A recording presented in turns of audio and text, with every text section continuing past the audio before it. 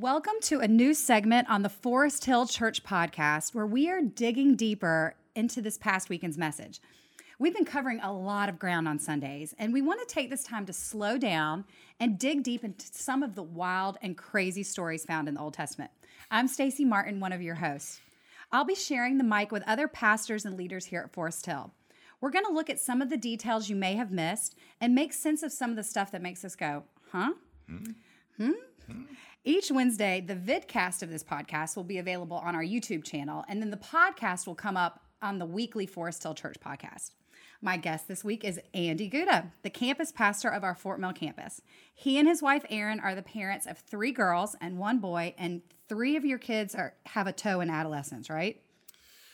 Oh, attitudinally, all of them do. But chronologically, yes, just 3. And we have a puppy. So that is a new feature. Full chaos. Yes. Dr. Chaos. Yeah, we're also in toddler land with puppy. So you know how that is. Oh, yes. Oh, that's crazy. Yep. Well, all of our campus pastors preached this past weekend on Jacob, which is the 3rd character in this series in the line of kind of the baton passing that we've been talking about from Abraham to Isaac and now Jacob. So I was watching this video on this app called Read Scripture, and it basically is this little like cartoon video that unpacks the book of Genesis. And it was talking about how the book of Genesis is separated really into 2 parts. The first part being creation and Adam and Eve and how they all screwed up God's original plan. Yep.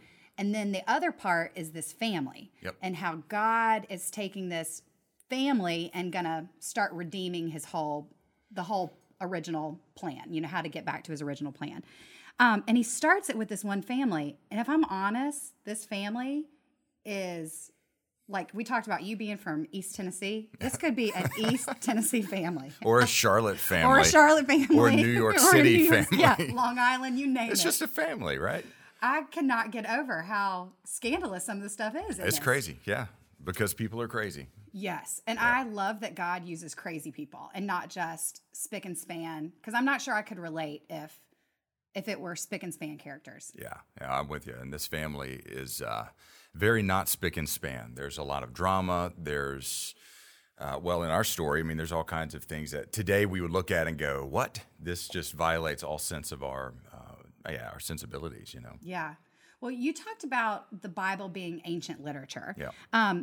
So the Bible, are the books of the Bible, are they written in order or were they delivered in order? How is that working? They were arranged by a group of people at different times in history.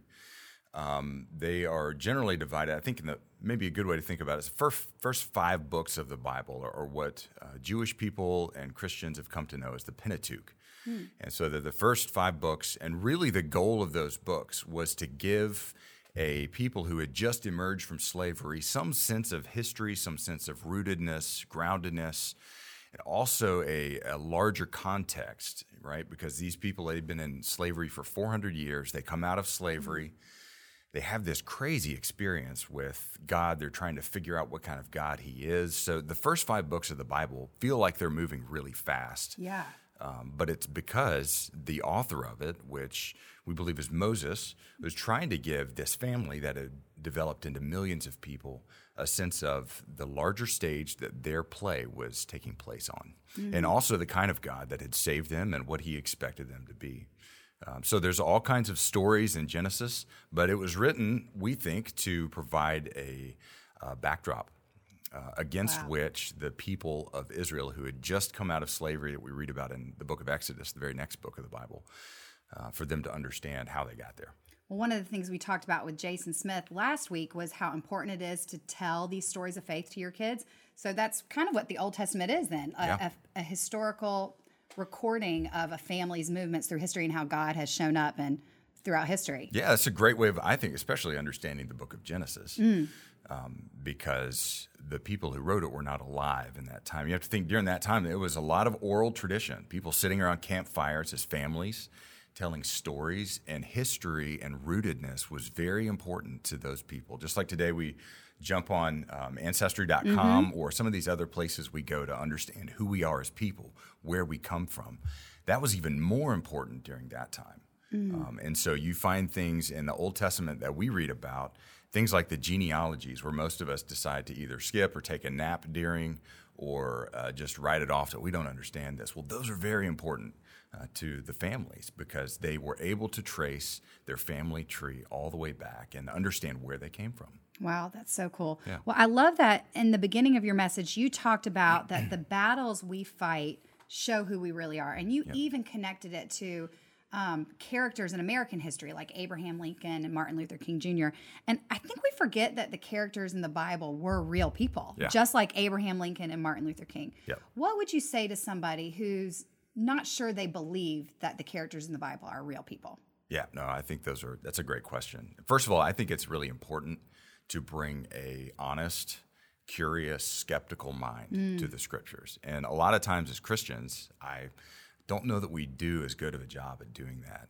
But I think that where we bring honest questions, the Bible has honest answers. And where we understand the Bible was written for a purpose, for a specific people, we can understand what the author intends. So you look at characters like Jacob.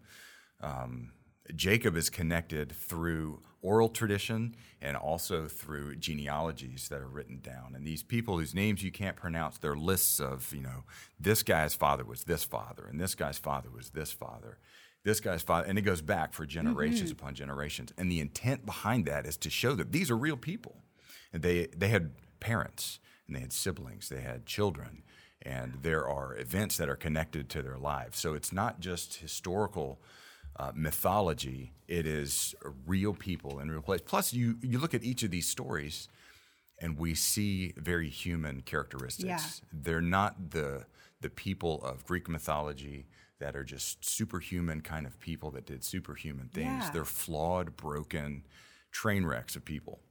Well, it's interesting. I think that's a perfect segue into my next question because we see very early on that Jacob is living up to his name meaning trickster. Yep. And it seems unusual that God would choose someone. I mean, when I read the story and even heard you preaching it, I kept thinking, gosh, Jacob just kind of seems rotten a little bit on the inside. Like I know that God has big plans for him, but gosh, the way he treats his father, he treats his brother, he treats other people, you just think, gosh, how can somebody who seems to have that little deceitful bent be used for something so big? Yeah. Well, thank God that he can use people as messed up as Jacob and as messed up as me to do things in the world. Because if you take an honest look at all of us, we're all in Jacob's camp. Now, we may not have done crazy stuff like tricked our brother and our father out of a birthright or out of an inheritance. But, we all line up in that camp of just complete moral failures that do crazy stuff, that make us undeserving of a relationship with God, of being used by God. I mean, that's all of our stories, Absolutely. Well, God chooses Jacob to kind of continue this idea of a covenant. What exactly is a covenant? Because we use that word a lot in churches. And sometimes I'm not sure. I know for me, sometimes I think I use it and I don't really know what it means. Yeah, that's a great question. Covenant is a very, very ancient agreement. And when a promise just wouldn't do, because we make promises all the time. I promised my daughter I'd take her to TCBY last week. I got busy. I forgot. She accused me of lying to her. It turned into a family thing, right? So we make promises all the time, but covenants are different. Covenants are ceremonies. They're agreements between two people. Usually, in the covenant that we read about between Abraham and God, it is what's called a suzerain vassal covenant. And is something where you've got a king who has a tremendous amount of power, holding all the cards, and he enters into an agreement with a less powerful entity. And in Abraham's case, Isaac's case, Jacob's case, that's them. And so God is the one who is in charge, and he makes an agreement with them as their king, as the one who's holding all the power in the relationship. Okay. And attached to that agreement are vows. I promise to do this and to not do this. There are warnings. If you do this, this will happen to you. So there's consequences for violating it, but there's also blessings. And so what we studied a couple weeks ago is we looked at the character of Abraham. Jason covered last week with Isaac again. It is that suzerain vassal covenant treaty where God, in an incredible display of humility, really shows us his character. He enters into this covenant, and instead of putting all the pressure on Abraham, he puts it all on himself. Oh, wow. Man, that's interesting. Yeah, because I think we use covenant and promise as the same word, Yeah, and they're it's not. not. Yeah, It's covenants not the same have at all. gravity. There's power behind them. They are unbreakable. Mm-hmm. And that's why when we make covenants in our own lives, like marriage, I believe is a covenant. Yeah. And that's why when we see divorce, it's more than just a violation of a promise. Yeah. And the emotional collateral damage that's associated with divorce on both sides, right? I mean, Yeah. that is evidence too. It's not just a promise that's being broken here. It's something much more significant. Wow. Wow, that's interesting. Well, this next part of the story, I got to tell you, reminded me of my days of getting off the bus in high school, running home, making a bowl of chips and salsa, and watching General Hospital. I Oh. spent my afternoon with General Hospital. Okay. And this little part of the story with Jacob, I was right back in the drama. And Well, let's talk about General Hospital for a minute. Let's turn it back on you. And I would rather not. It shaped a lot of who I am, but the Lord is working on me. good. But this story, so Jacob sees this woman. Yes. Love at first sight. Yeah. Maybe lust at first sight. Who all the knows? things. Yep. She is hot tamale. Yeah. He's got to be involved Yeah. in that. Oh, yeah. And his dad or her dad is like, yeah, not so much. Yeah. Prove yourself to me, 7 years, and Yep. then you can have her. Yep. And he gets tricked. Yes, he Jacob does. gets tricked. Yep. He shows up on his, well, not even his wedding night, really the next morning after he gets married. And there is her sister, Leah, who I think her name means horse face, but I think in modern terms it would be butterface. You know, everything but her face is Nice. attractive. Yeah. I know, poor Leah, but that Poor is the Leah. truth. I mean, that's Yeah. the truth. Rachel was the beautiful one, and he got tricked into accidentally marrying her homely sister. Says something, I think, about the wedding veils of the day and probably the caliber of the wedding party that evening, that he wouldn't realize who it was he was marrying. Yes. I think there was a lot of wine in Yes. the Old Testament days I at think these there wedding was, yeah. celebrations. Well, so that story in and of itself is juicy and all kinds of drama. General Hospital worthy. General Hospital worthy. Actually, I'm pretty sure there was a whole storyline in one of the seasons. But I think the thing that stopped me in my track when you were going through the story is that Leah or Rachel was Jacob's cousin. Yeah. They're related. Yeah. So that's incest. Indeed. That Yep. made me go, what? Yeah.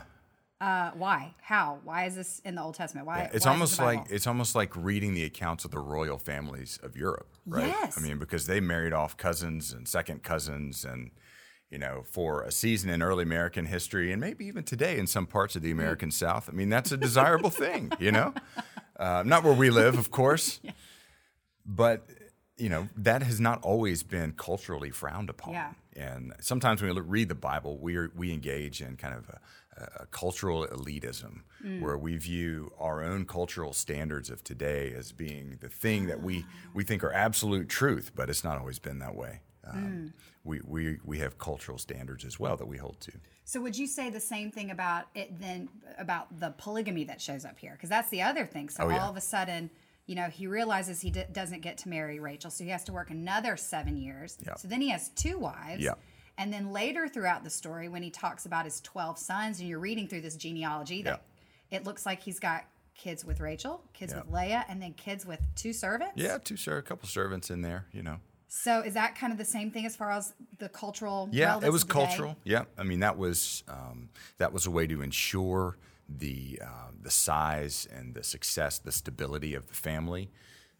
So it was definitely a cultural thing. We see it's not part of God's original design in Genesis, and by the time the newer part of the Bible, the New Testament, rolls around, polygamy was largely a thing of the past. But for that time in that culture, it was an accepted practice. And we see that also show up in other big heroes of the Old Testament, like King David and King Solomon. I mean, those guys. Wow, there's a lot of wives and concubines and people running around their So palaces. for people who read about that or hear about that, and that becomes a barrier to them, Yeah. what would you say? What is the one thing that you'd say to help people get past that fact and stick with the story to see how it all plays out? Well, I think we just say you're reading about real people who lived in a real culture that was really different than ours. And I think a lot of times we are blind to some of our own cultural beliefs that a couple thousand years from now, people will look at us and say, wait a minute, you did what? You thought what? But we're blind to it. We just think of it as normal and not a big deal. Yeah. But truly, I think we can look at the polygamy thing and say, I don't know how wise that is, right? I can tell you right now, despite all cultural norms, my husband, the idea of having 2 women bossing him around in our house is more than he could even stand. So he's looking at that and thinking, Jacob, you are a I fool. have 4 women bossing me. My 3 God, daughters and dear. Yeah. I feel for these people. You know? Yeah, you are a real person in real history. With a real family Yeah. and all kinds of real dysfunction. But that's another Hey, podcast. But that's the Forrest Hill Parenting Podcast. That's right. I need to just listen to that one, I think. Yeah, absolutely. So now to the meat of the message. You really spent the message focusing on Jacob and his wrestling match with God. Yeah. That there was a time in Jacob's story where he was in kind of in a painful season, in a time of transition, Yep. and he finds himself on a riverbank sleeping in the middle of the night Yep. and has a wrestling match with a man. Yep. And you talked a little bit about how some people thought it could have been Esau, but really, when you unpack the scripture, it's God. So was it a literal wrestling match? It's a great question. That's a great question. I think there's a certain beauty and an artistic license that we have to give the storyteller who's telling this story, Which is Moses. which is Moses. But again, it was oral tradition by the time he wrote it down. Okay. So you got to think, for centuries sitting around the campfire, these guys told these stories to one another. So whether it was a literal wrestling match or a figurative one, a spiritual one, I don't know how important that is. That's not the point of the story, nor is the point of the story who he was wrestling against. I do think it was important that he was wrestling. Yeah. Because that's something profoundly human all of us can relate with. Personally, I think it was a real wrestling match. Yeah. I think you can look at the limp. That was an important part of the story. Either Jacob just kind of fell or hurt himself somehow and then wrote it off as being part of this story or not. I think it was a legitimate historical detail that the storyteller puts in there for us. Because we read in a couple verses after the wrestling match, this was the reason why the Israelites didn't eat the tendon of the hip going forward, was because it was in memory of Jacob's wrestling with the angel. So there was a... Oh, wow. Isn't that interesting? Yeah, so that is there's a interesting. cultural practice that emerged from this. Personally, I think it was a real wrestling match. But if you don't think it was a real wrestling match, that's okay. Yeah. Well, I can tell you there have been nights where I have figuratively wrestled with God in my mind, in my dreams, in my psyche, and I wake up feeling like I've had a physical wrestling match. So, Absolutely. I mean, I think that's so much of how we process things. I know the times that I've gone through painful seasons or worrying seasons, and I really am wrestling with God. It feels like a literal wrestling match. Yeah, it does. Absolutely. I think about the story of Jesus in the garden the night before he was crucified. And he went through a spiritual wrestling match with God to the point where he sweated blood. He was asking, let this cup pass from me. If there's any way to accomplish your will, God, outside of me being publicly humiliated and executed, let it happen. I mean, that's got to be a wrestling match, right? Yeah. So maybe not a physical one, but certainly a spiritual one. Absolutely. Well, one of the things about Jacob is that he was holding on for a blessing in spite of the pain of all that was going on. So you have 4 kids. We've alluded to them. What do you say to them when they're going through painful seasons? Because I think all of our kids, whether they're young, they're adolescents, even adult children, we're going to see them go through painful seasons. And some of our kids have access to great spiritual leaders like yourself. Oh, dear. But the rest of us are just regular parents, that... I'm just a regular parent too. Yes, you are. And it breaks my heart to see my kids go through wrestling seasons. Mm. So we wrestle with friends a lot, with having them, with not having them, with friends said this, friends didn't say this. Friends included these people, they didn't include me. Friends are bullies, all kinds of stuff. So friendships are something that we wrestle with quite a bit in my house with my kids.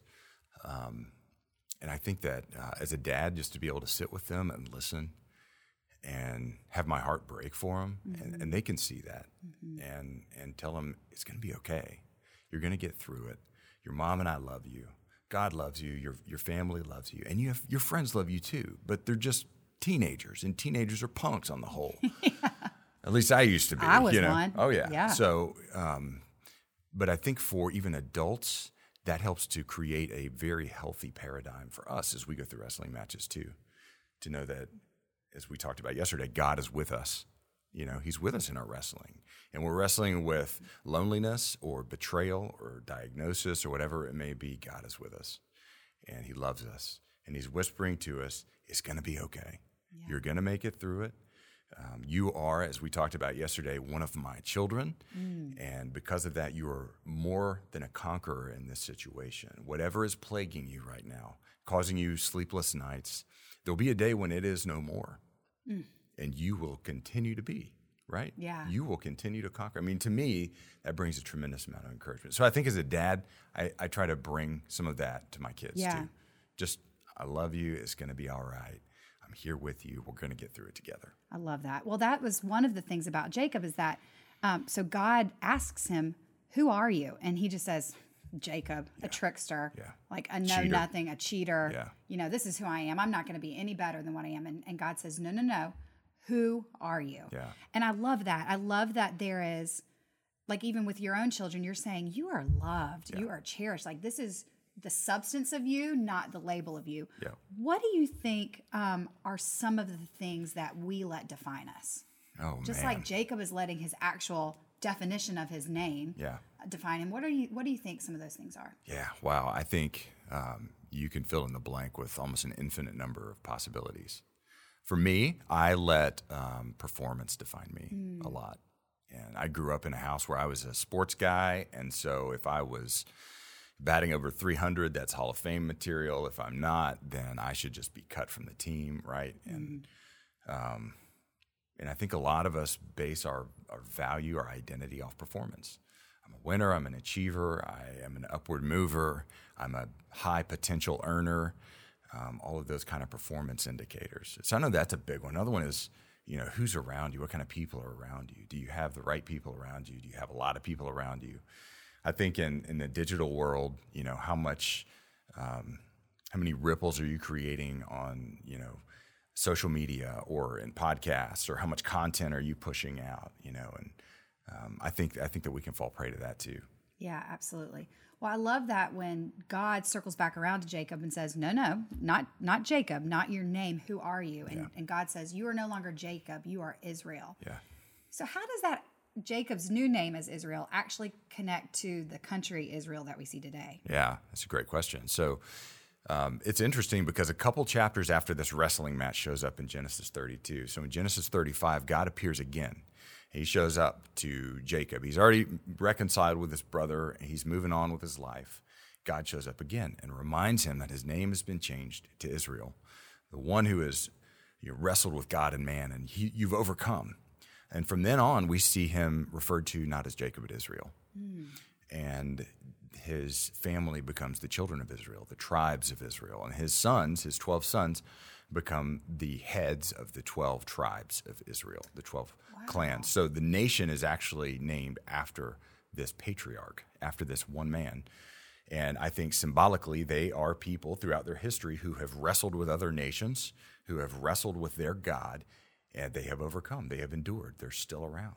Wow, that is interesting. That's really interesting. So Jacob names the place that he saw God face to face, Peniel.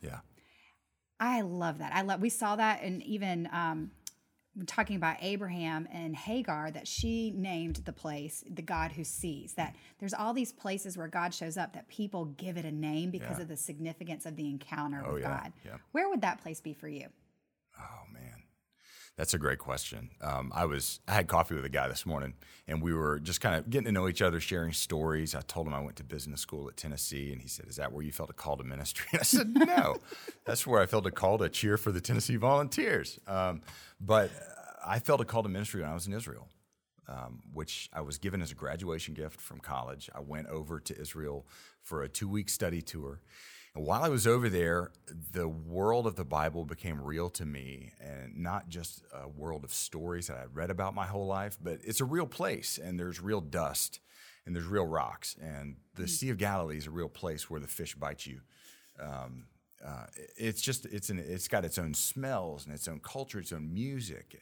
The wind is a certain, certain temperature. So it became real to me, and I heard God say to me, which is rare because that doesn't happen to me a whole lot, but Andy, I've made you to serve me, and you're going to be unhappy until you kind of get with the program, buddy. So for me, I think about Israel as probably being that place for me. And also think about Forest Hill. I really wrestled with my calling to shepherd and pastor people. I didn't want to do it.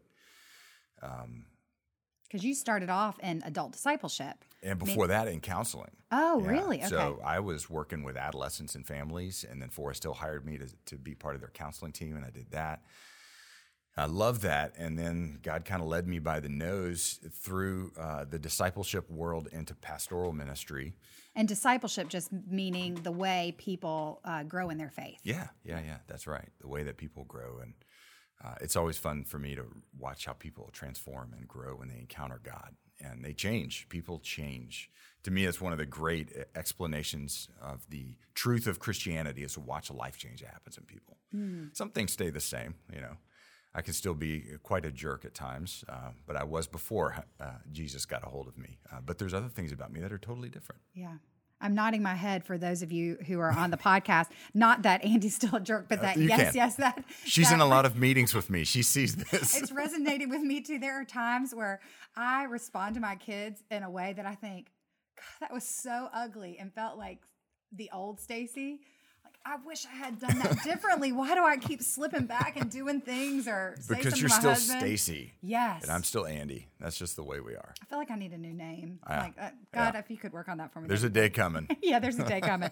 Well, I love what you talked about, how people really, when their faith grows, when they get into this relationship with Jesus, like you were saying along the discipleship pathway that you were talking about, that there is real life change. Yeah. But there are a lot of people who have a hard time letting go of what defines them, whether they're defined by a name or a mistake they've made in the past. I was laughing with some people on my team that I used to pray that God would give me amnesia because there were times when I would remember a decision that I made and I would feel the heat from my toes come all the way up and think, oh gosh, that feels like another person. Like, why did I do that? That sickness. And I would pray that God would give me amnesia so I wouldn't feel the shame. Yeah. And I feel like he answered that for me, quite honestly. If you know me, I'm a little bit of an open book. I probably need a little more shame. But what about these people who still feel defined by a name or an action or even a generational curse, like the baggage of their family? Yeah. What would you say to them? Yeah. First of all, I'd say shame is powerful. And I deal with it in truckloads as well. And things I've done and said to people in the past that, man, I wish I could either forget or at the very least help those people forget, But I think the story of Jacob can illuminate for us maybe a way forward because Jacob walked away from his wrestling match with a limp. He carried it with him. He was wounded from that point on. There was always a physical reminder of his wrestling match. And through that wrestling match came not only the limp, but the grace to continue forward, the strength to move on. That blessing that he asked for and he received, it was given to him the same time the woundedness was. So one thing that I think is a danger in modern Christianity is that we whitewash our pasts and we whitewash our wounds and our shame and all of the baggage that we carry with us. There comes a point where we don't need to carry the damage from it. And there's a difference, I think, between a healthy shame and an unhealthy shame. Yeah. A healthy shame says, I was a jerk. I mean, I yelled at people and treated people, and I would get in fights and do things that I regret. And now. I don't want to be like that anymore. But that's the woundedness that I can look at and say, I'm not that way anymore. God has changed me. And that is a evidence of the blessing he's given me, And so I need to carry with me the woundedness as much as I carry with me the blessing. Another way to think about it is I need to carry with me the sin, a reminder of the sin that I've had in my past that still plagues me, but I can't be a messenger for God's grace unless I also am a messenger for my need for God's grace, that sin that I have, that all of us have, So for us to be defined by the shame and our brokenness is not healthy.